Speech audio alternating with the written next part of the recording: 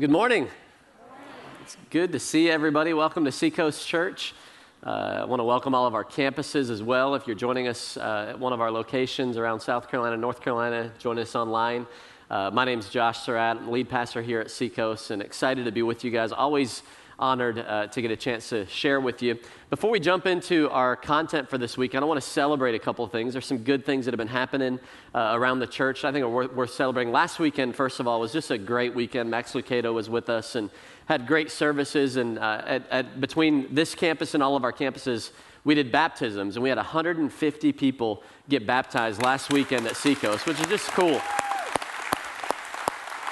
If you're new and aren't familiar with baptism, that's 150 people that are going public with their faith, saying, I am a follower of Jesus Christ. Some of them for the very first time making that decision last weekend, which was awesome. And then we've talked to you guys some about the Association of Related Churches, the ARC, and this is kind of a heavy planting season for us. And the last 2 weeks, we planted 22 churches.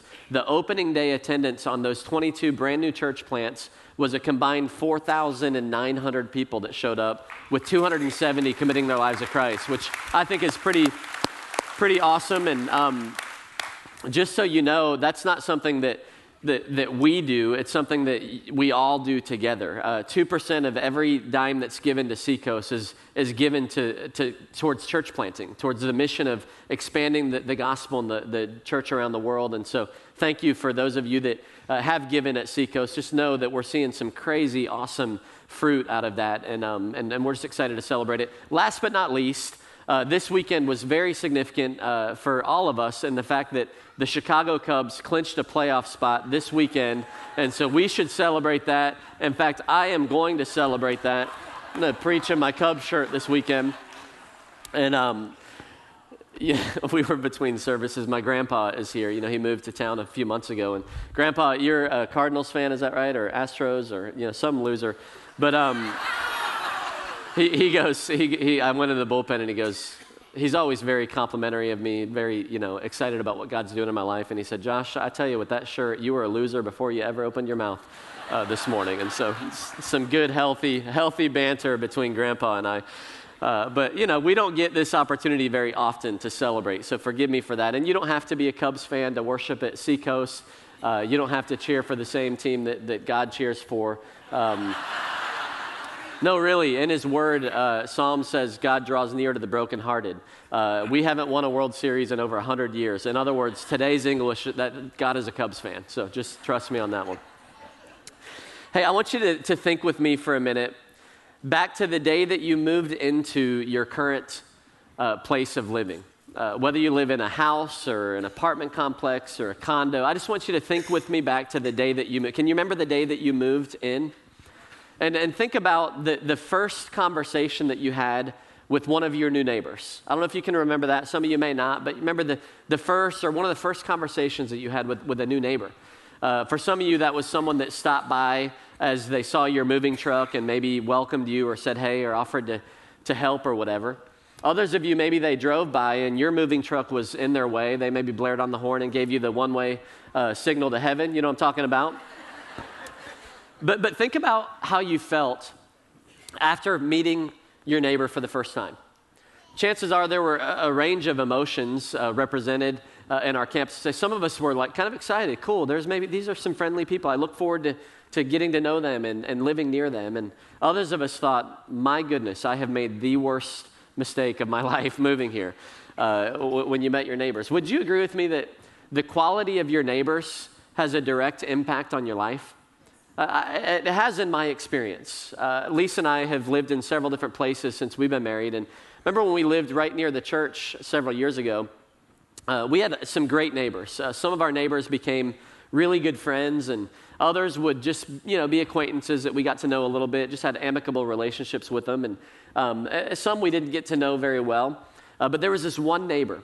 He will remain nameless, but he became a bit of a problem for me in that neighborhood. And actually, Lisa met him first. I was preaching on a weekend at Seacoast, and she was 9 months pregnant with our first child. It was the middle of the summer, and she was, I don't know, some of you ladies that have been through having a baby before, for Lisa in her 9th month, she was willing to do anything to try to get that baby to come out, so she was ready to have this baby. So she decided in the middle of the summer to mow the grass at 9 months pregnant while I was not home. And so she's out there pushing the lawnmower, and this gentleman he was retired and kind of guy that he liked to take interest in everybody else's business, if you know what I'm talking about. And so he stops by and he introduces himself. He stops Lisa and he says, "Ma'am, what are you doing?" And she said, "Well, I'm mowing my grass." And he said, "Well, do you have a husband?" And she said, "Yes, I do." "Well, why?" And he said, "What's wrong with him?" And she was like, "What are you talking about?" He said, "No real man would let his pregnant wife cut the grass." And so that was my first interaction with this gentleman. And we had many more similar ones through the years. And so if by chance you are here, I forgive you for all of those things, and we can kind of bury the hatchet, but had a rough experience. And we would all agree that our neighbors kind of play a role in our lives, and we all want to live near good neighbors. But the better question to ask is, am I a good neighbor? Am I a good neighbor? We're going to be doing a series where we're going to be just kind of talking about this idea of our neighbors and being good neighbors. Before we get into too much of it, I want to do I put together myself a scientific survey to help us evaluate, am I a good neighbor? And so help me here. We're just going to go through a couple questions together, and I want you to think about, where do you land on this survey? The first question here is this. You notice that your neighbor's grass is consistently about knee-high and overrun with weeds. Do you, A, contact the homeowners association to notify them of the problem? Come on, some of you are here. Do you secretly cut their grass for them? That would be a nice thing to do. Or do you see leave cards for lawn care companies in their door, on their windshield, and in their mailbox? Kind of the passive-aggressive approach. One of our staff, I was talking to him about this, he said, "You know what I do is I just wait till I know that they're home, and then I go passive-aggressively mow my yard so you can see the difference between the two." He was a jerk, so you shouldn't do that. All right. You notice the smell of a different kind of weed seeping from the door of the apartment down the hall. These are real-life issues, right? All right, what do you do here? How do you handle it? Do you pull the fire alarm and evacuate the building? Do you ask some of the other neighbors to, quote-unquote, be praying for the heathens down the hall? That's a very common Christian practice. We pray for people while we gossip about them.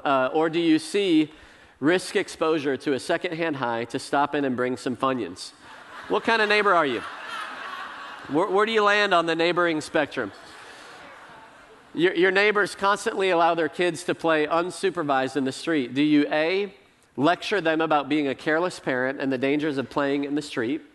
Or do you, B, pull a Top Gun and buzz the kids so that they get the message? You know what I'm talking about. You don't run them over. You just buzz them, get close enough to they know. Or do you get a children playing sign and put it out and join in on the fun? All right, last question. A new person moves into your neighborhood. We've all experienced this. You see the truck. What do you do here? A, avoid them at all costs. You already have too many friends, and they could be a serial killer for all you know. B, peek through the blinds when your neighbor goes over to meet them, watching for signs of serial killer behavior. Or C, stop by to introduce yourself and invite them over for dinner. During dinner, ask them questions that are subtly designed to determine whether they are a serial killer or not. What kind of neighbor are you? Listen, if you answered A to every one of those questions, there's a good chance that your neighbor put their house for sale because you live near them. I'm just going to kind of break it to you lightly. Yeah, we're going to have some fun with this series. I'm really looking forward to it. We're starting a series this weekend that we're calling Like a Good Neighbor. Like a Good Neighbor. Our plan is to talk about neighboring and how we interact with our neighbors. But if y'all don't react very well to that, we're going to talk about insurance for a couple of weeks. So we hedged our bets on the title. I am obligated to thank our sponsor for this series, which I'm just kidding. We don't have a sponsor for the series. But we could do the song, Like a Good Neighbor. That's right. Y'all, you are welcome. You will have that in your head for the rest of the day today. Honestly, I believe that this series could be one of the most important series that we've ever done at this church. And if you come to Seacoast very often, you know that we don't really talk like that all the time. We don't hype things. But I honestly believe that as we look into the idea of becoming good neighbors, that it could have an incredible impact on our communities that we live in and even on the cities that we live in. And I feel like I can say that with confidence because there was a moment in Scripture where a guy came up to Jesus and said, hey, what's the most important thing? If you could boil it all down, what is the most important thing? And Jesus' answer was really what we're going to be talking about for the next couple of weeks in this series. If you have an outline sheet, you can pull it out. And the first scripture on there, when we think about why would we do a series on neighboring, it's because of this scripture right here. It's kind of our anchor verse for the series. It says in Matthew 22, verse 34, hearing that Jesus had silenced the Sadducees, the Pharisees got together. One of them, an expert in the law, tested him with this question, teacher, which is the greatest commandment in the law? You know, anytime Jesus spoke, it would be important to listen, but especially when the question is, hey, what is the most important thing? Can you boil it down for me? Jesus replied, love the Lord your God with all your heart, with all your soul, and with all of your mind. This is the first and greatest commandment. But he didn't stop there. He says, and the second is like it. Love your neighbor as yourself. Love your neighbor as yourself. He says, all of the law and the prophets hang on these two commandments. The most important thing in Scripture. Jesus says, you know what, I can't give you just one. Because there's two, they're connected. One is I want you to be passionate about your love for God. Love God with everything that you have. And frankly, if you had to stop there, that's easy enough for me. Because God has been so gracious to me. He's forgiven me of my sins. He's treated me in a way that he shouldn't have. It's easy for me to love a God who's loved me so perfectly and completely. But it's that second part that gets me hung up because people tend to be the problem, right? God is great, but people we tend to have challenges with. But he says, you know what? Your love for God is only as good as your love for your neighbor. Love God and love people. Love your neighbor. It's probably one of the most well-known passages in Scripture. It's known as the Great Commandment. Love God and love your neighbor as yourself. You know, an interesting question would be, who is my neighbor? Who is my neighbor? Because for me, when I think about this scripture, it's not a new scripture for me. Most of you, if you've been in church very long, you've probably heard that scripture before. But who is your neighbor? I think about my neighbor as the people that I sit next to at church, or the people that I work with, or the people that sit next to me in an airplane or on a bus, or even the refugee across the world. You know, I think of all of these people are my neighbor. And you know what? If you think that way, you're right. You're exactly right.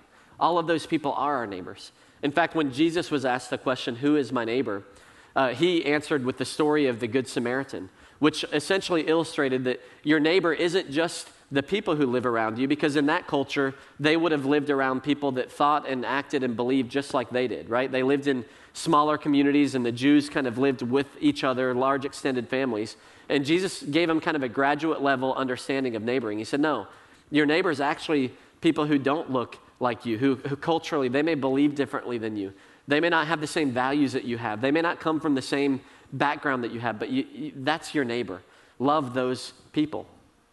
Well, today we don't live around people that live and act and think the same way we do. Our living situation is a lot different. Most of us live in either an apartment complex or a neighborhood or a dormitory where there are people around us that are way different. And so I wonder if maybe I'm the only one.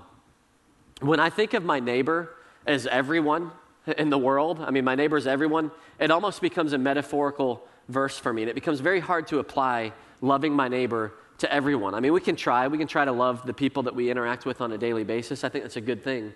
But what if we backed away from the graduate level understanding of neighbors and went back to the elementary understanding? What if our neighbors were actually the people who live near us?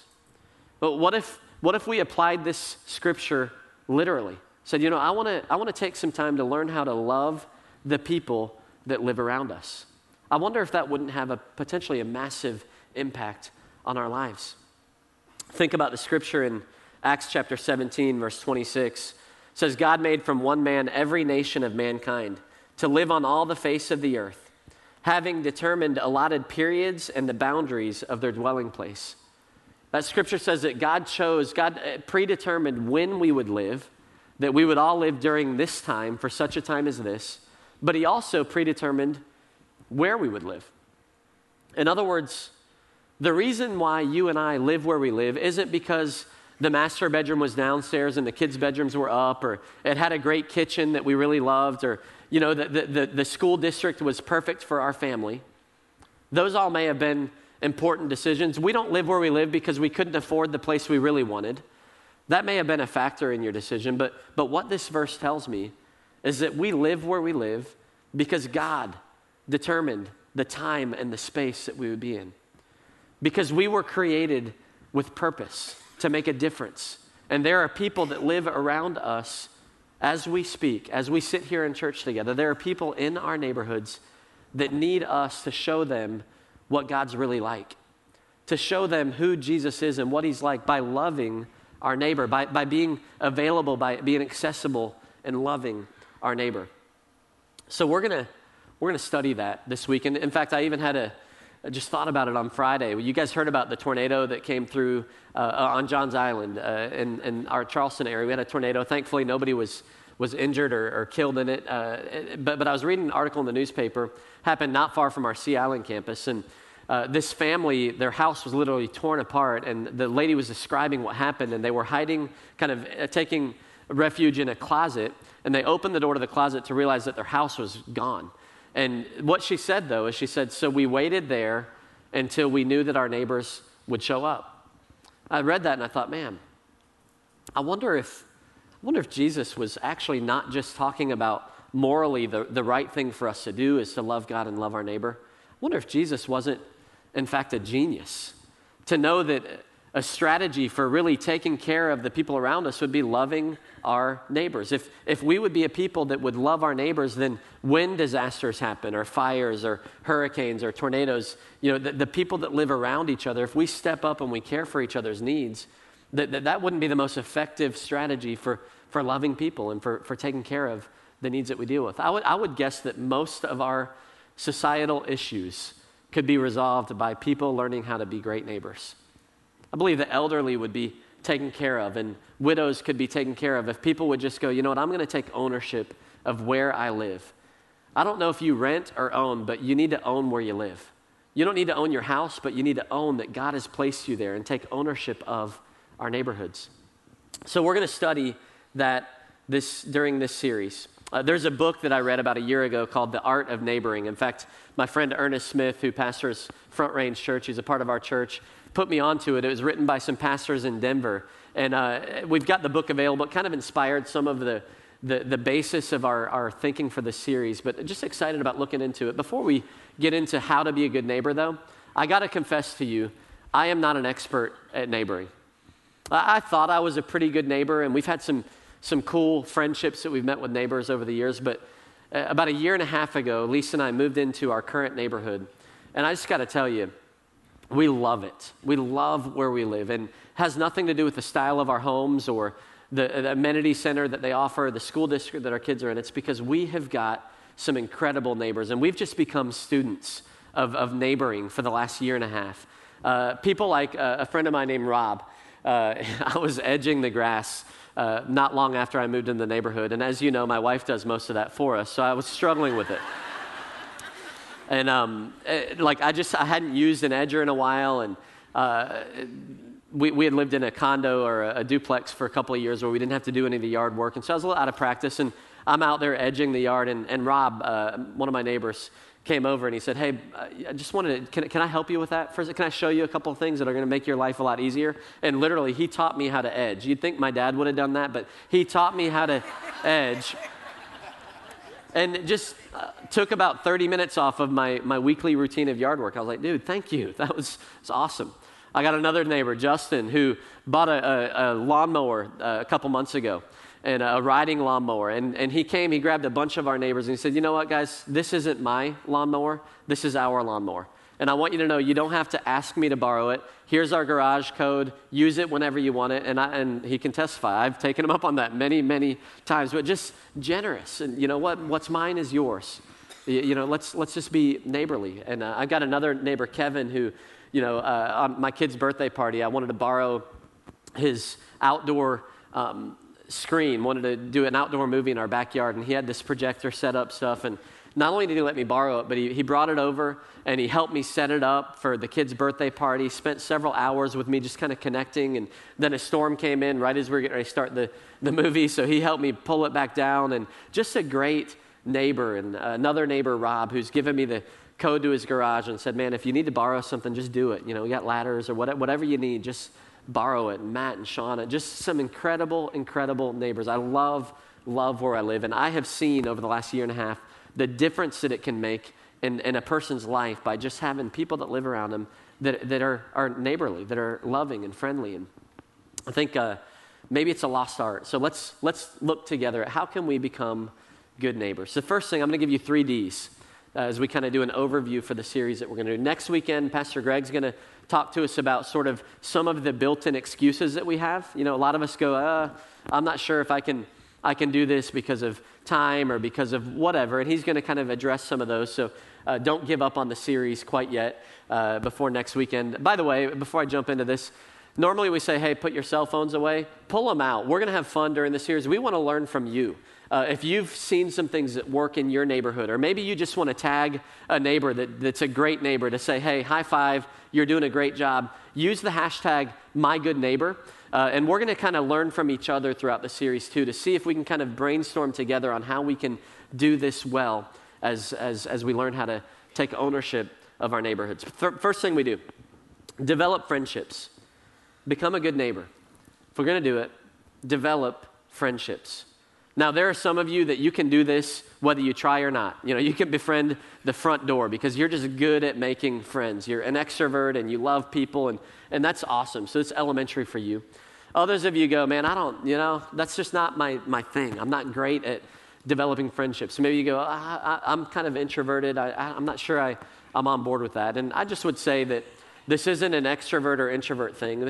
We're not trying to teach introverts to become extroverted. And in fact, my mom is an introvert, extreme introvert, and she's one of the most loyal and faithful friends that I know.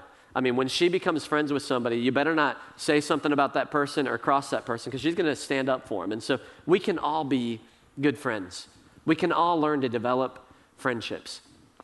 I want to give you 2 simple steps to develop friendships. Number 1, and this is going to blow your mind, learn your neighbor's name. Learn your neighbor's name. I know, that sounds so simple and so elementary, but think about it. The majority of conversations that I've had with people about this, people just don't know their neighbor's name, beginning with yours truly. I mean, I've been preparing for this series for a year, and there's still a couple of neighbors that live real near me that I struggle to remember their names. It's not because we don't like our neighbors. I think there are a lot of reasons that we may not take the effort to learn their name. Maybe it's fear. We don't know how to start that conversation or make that connection. Some of us, we live in an apartment or a dorm room, or maybe our house is for sale, and we just don't plan on being here very long. And so we're like, is it really worth going through the effort to learn a name, to do this thing? I'm going to be gone in a few weeks or a few months. And if that's you, I would just remind you that God has placed you where you are, and you have an assignment while you're there. Jesus said, actually, in Luke 16, whoever can be trusted with very little can also be trusted with much. Maybe your assignment isn't done yet. And until the day that you move, God may have plans to show his love through your neighbors, through you. So let's learn people's names. I believe the greatest word in the English vocabulary for someone is their own name. In fact, Dale Carnegie, who wrote a book, How to Win Friends and Influence People, he says a person's name is to that person the sweetest and most important sound in any language. We love to be called by our names. Why? Because our names, when someone uses our name, it shows respect, it shows value, it shows that they care, they connect into our identity. And I know this. I've known this for a long time, yet I struggle big time with this. I have a disease. It's called the I forgot your name disease. Does anybody else have the forgetting names? Come on now, let's just be honest. I struggle with this. I mean, it surfaces like this. You'll hear me go, hey, what's up, buddy? How you doing, man? Long time. Yeah, good to see you, man, brother. So I've learned how to pray for people. I've learned how to have heart-level conversations with people, and I've forgotten their names, and it's embarrassing. It's hard, and you know, look around. We can't know everybody's names. Don't get mad at your pastors if we forget your name, but we could be intentional with the people that live right around us. Let's learn their names. We put on most of the chairs, there are these maps, these neighborhood maps. If you would pull that out for a second, I just want to it's a tool that could potentially be helpful for you in learning people's names and remembering people's names. We put about one per household out, so if you don't have one, you can also look at your outline sheet on the back of it. We just have a simple kind of exercise. Who is my neighbor? But at the center of this map is you live here. So everyone gets one right here, all right? If you remember your name, you got one right. So you put your name on here, and there's 8 houses around yours. Recognize that not all of our neighborhoods are kind of divided this way, but there's 8 homes. And what if we just stuck this thing on our refrigerator and said, you know what, over the next week or two, I'm going to try to learn some of my neighbors' names. I'm going to get to know them. And as soon as I get it, I'm just going to write it down here and try to get to know their names. Now, we didn't put our church's name on this map, and we did that on purpose. Here's what I don't want you to do. Go door to door. Hey, my church wants me to learn people's names, so could you, you're right here. What is your name again? I'm going to get that down. Thank you. God bless you. Please don't do that. Please don't embarrass your church. You know, if someone sees this map on your refrigerator, I would recommend a conversation that goes, you know what? I'm trying to get better at remembering names, and so I've just got this map, and you know, if you want one, I can probably get one for you too. But just want to be more intentional about learning the names and becoming friends with the people that live around us. It's just a matter of intention. It's a matter of learning people's names. And so here's what I would ask: if you think about the 8 homes nearest you, how many of you would say, if you think, what's the first name of the adults that live in those homes, the 8 houses nearest you, how many of you would say, I think I could name all 8 of those neighbors? Just raise your hand. Okay, impressive. There's about 5 of us, and I'm not one of them, by the way. That's not to shame us, but that's to say, hey, it's hard to love your neighbor if you don't know their name. That's step 1 to developing friendships, is let's learn our neighbors' names. This may be a practical tool. If this doesn't work for you, even when I knew that I was moving in my neighborhood, I would meet people. I would just pull my iPhone out and have a running note that had neighbors' names, just to try to remember who they are. When we speak someone's name, we speak value into them.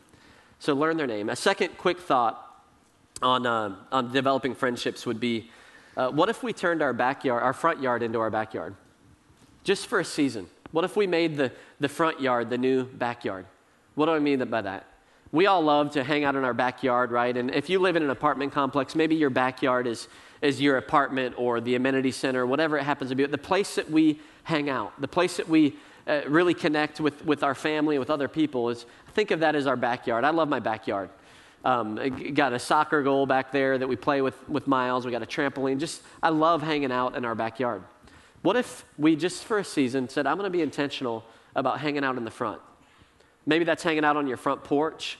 I know for me, we put up a basketball goal a couple of months ago, and even in laying out the goal to start putting it up, I had some neighbors that stopped by and helped just to be a part of it. And as soon as we got it up, start playing basketball in the front yard, people start kind of showing up and hanging out. And all of a sudden we had a game of 4-on-4 going on and meeting new neighbors. And it's just being intentional about being in the front yard. I heard the story about one family that wanted to take this seriously. So they got a picnic table and they painted it like yellow or something and just put it in their front yard and began to hang out around that picnic table. And before long, it became a gathering place for people in the neighborhood. They would have coffee around it. They would connect with people. But what would that look like for you to hang out in your front yard? Maybe that means taking your dog on a walk instead of just letting him go out in the backyard to do his business. You take a dog on a walk and he meets another dog. What do? They sniff each other, right? Well, while they're sniffing each other, you can get a name from your neighbor, all right? So just being intentional and thinking, I want to know my neighbors. So the first step is to develop friendships. Second thing that we do is discover stories. Discover stories. I'm reminded of one of the most famous encounters that Jesus had. It happened in John chapter 4, and it's the story of the woman at the well, the Samaritan woman. And Jesus is traveling from one city to another, and he goes to this well around noon, and there's a woman there. And they begin to establish a relationship, a conversation. It starts around water. Jesus says, hey, would you mind giving me some water? And she sort of identifies that, hey, I'm a Samaritan and you're a Jew, and we probably shouldn't be, connecting and having a conversation like this. And ultimately, this conversation led them to talk about faith and theology, but eventually Jesus got to her story. And he said, hey, why don't you go get your husband and let's talk about some of these things. And she said, you know what, I don't have a husband. And because he is divine and he's God, he knew. He said, yeah, I know you don't. In fact, you've had 5 husbands before. And the one that you're with now, you're not married to. And he got to her story. And her story was one of heartbreak, of divorce, of mistakes, of being hurt. And Jesus got to her story, and eventually he got to her heart. Look what she did. When she was leaving that conversation, here's what I want you to notice about this story. John 4:28-29. It says, then leaving her water jar, the woman went back to the town and said to the people, come see a man who told me everything I ever did. Could this be the Messiah? Then a couple verses later, John 4:39 says, many of the Samaritans from that town believed in him because of the woman's testimony, because of her story, which was what? He told me everything I ever did. 2 times we see that phrase. He told me everything I ever did. He knew my story. He knew my background. And when Jesus got to her story, he got to her heart. When he got to the pain, he got to her story, he got to her heart. See, if we're going to be intentional with our neighbors, if we're really going to fulfill the great commandment, we've got to get to people's stories, discover people's stories. See, when the conversation goes from, what do you do for a living? And nice yard to, hey, how's your wife doing with her battle with cancer?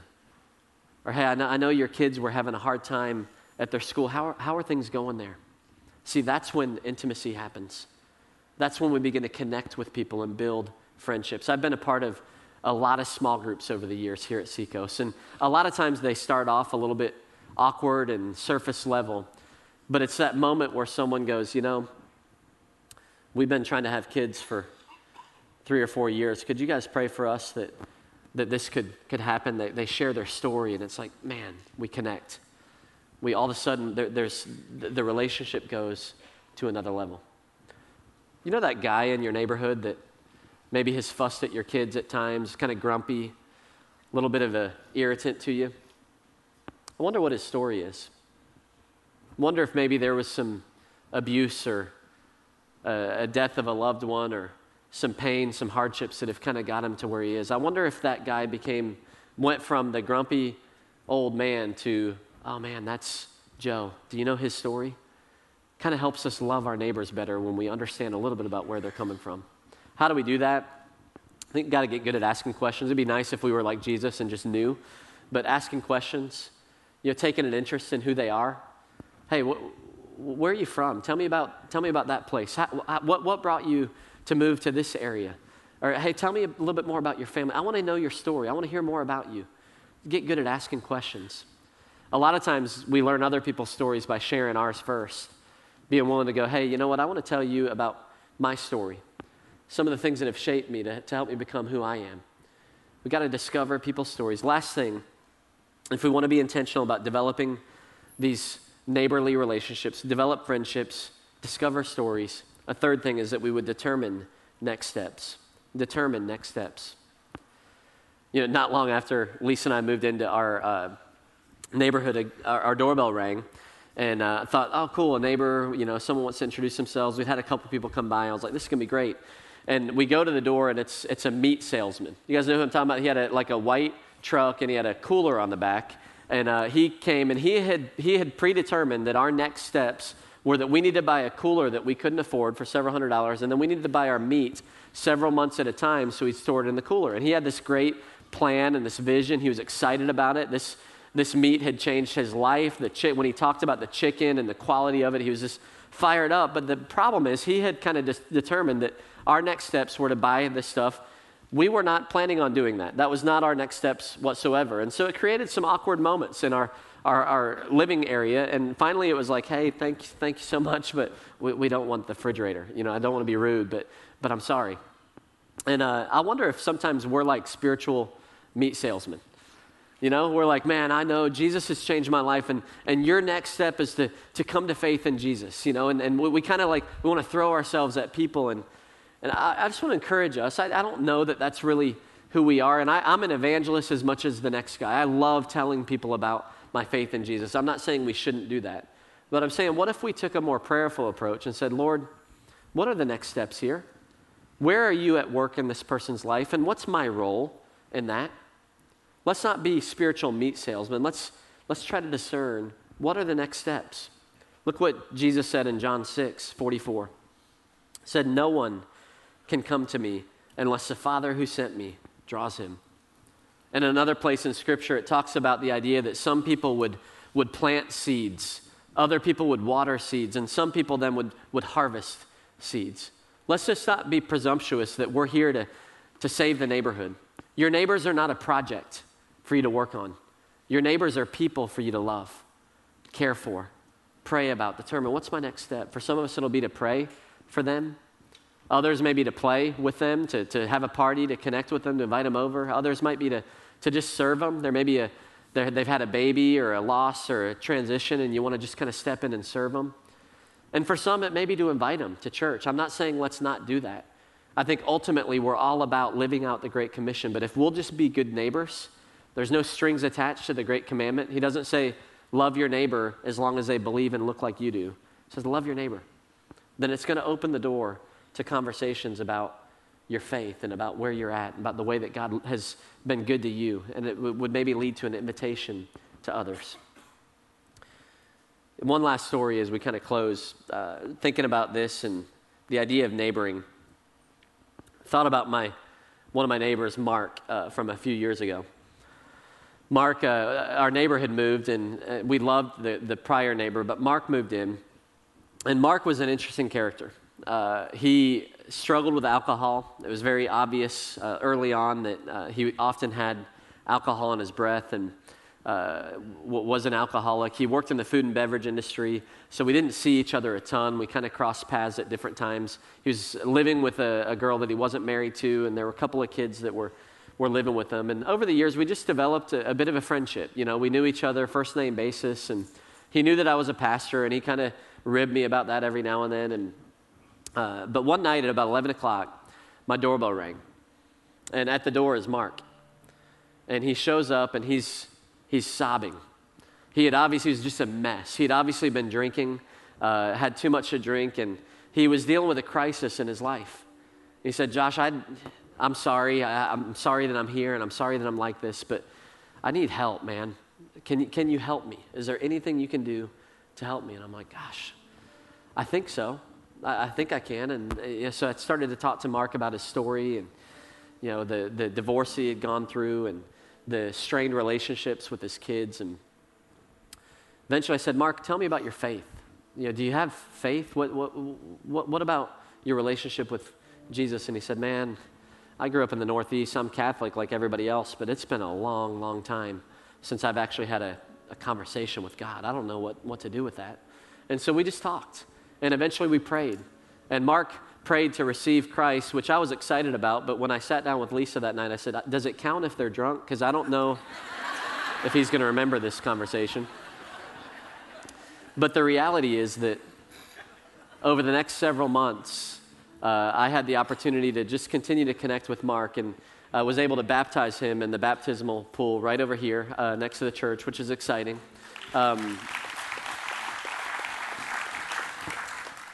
Opportunity to do the wedding ceremony. Mark decided, we need to get married, and did the wedding ceremony for Mark and his wife. And we got to watch Mark walk down the very long and difficult journey towards sobriety, which he has done. And it's been a long time since Mark and I lived near each other, but we've stayed in touch. We've texted stayed in touch with what's going on.